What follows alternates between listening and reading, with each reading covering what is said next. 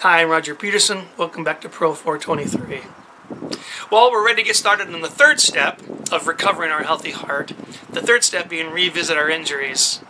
And one thing I know that's important to me, maybe it's important to you, clarity brings motivation. If I understand what I'm trying to accomplish, if I understand the end result looks like, if I understand my role, if I understand the key elements surrounding it, that motivates me to get in there and get started. So let's try to understand what it means to revisit our injuries.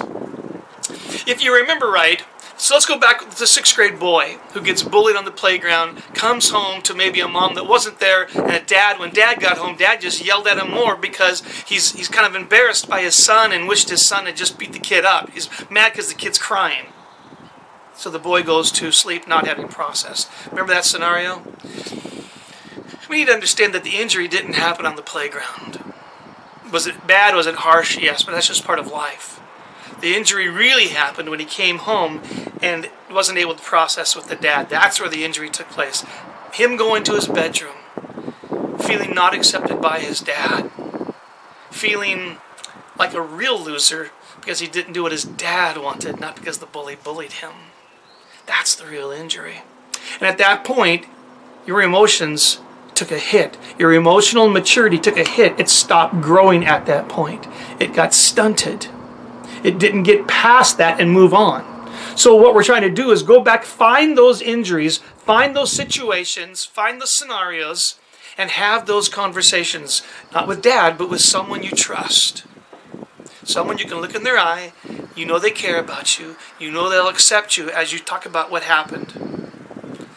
And then, with that conversation processed, your emotions can continue to move past that point and continue to develop and mature. That's what we're aiming at. Finding those injuries and having the conversations that you really weren't able to have then, no matter how many years between those two things. Okay? Now, what will it look like? What will it look like when you actually revisit an injury? Well, I have one rule of thumb. It's going to be painful. You know you're revisiting your injury when you're feeling some of the pain you felt in the initial situation. Is it my goal to cry? No, it's my goal to be honest. But you and I both know when we're talking about something from a distance and where we're actually revisiting the moment. Revisiting the moment will always result in some sort of emotional attachment to what went on. That's what I'm looking at.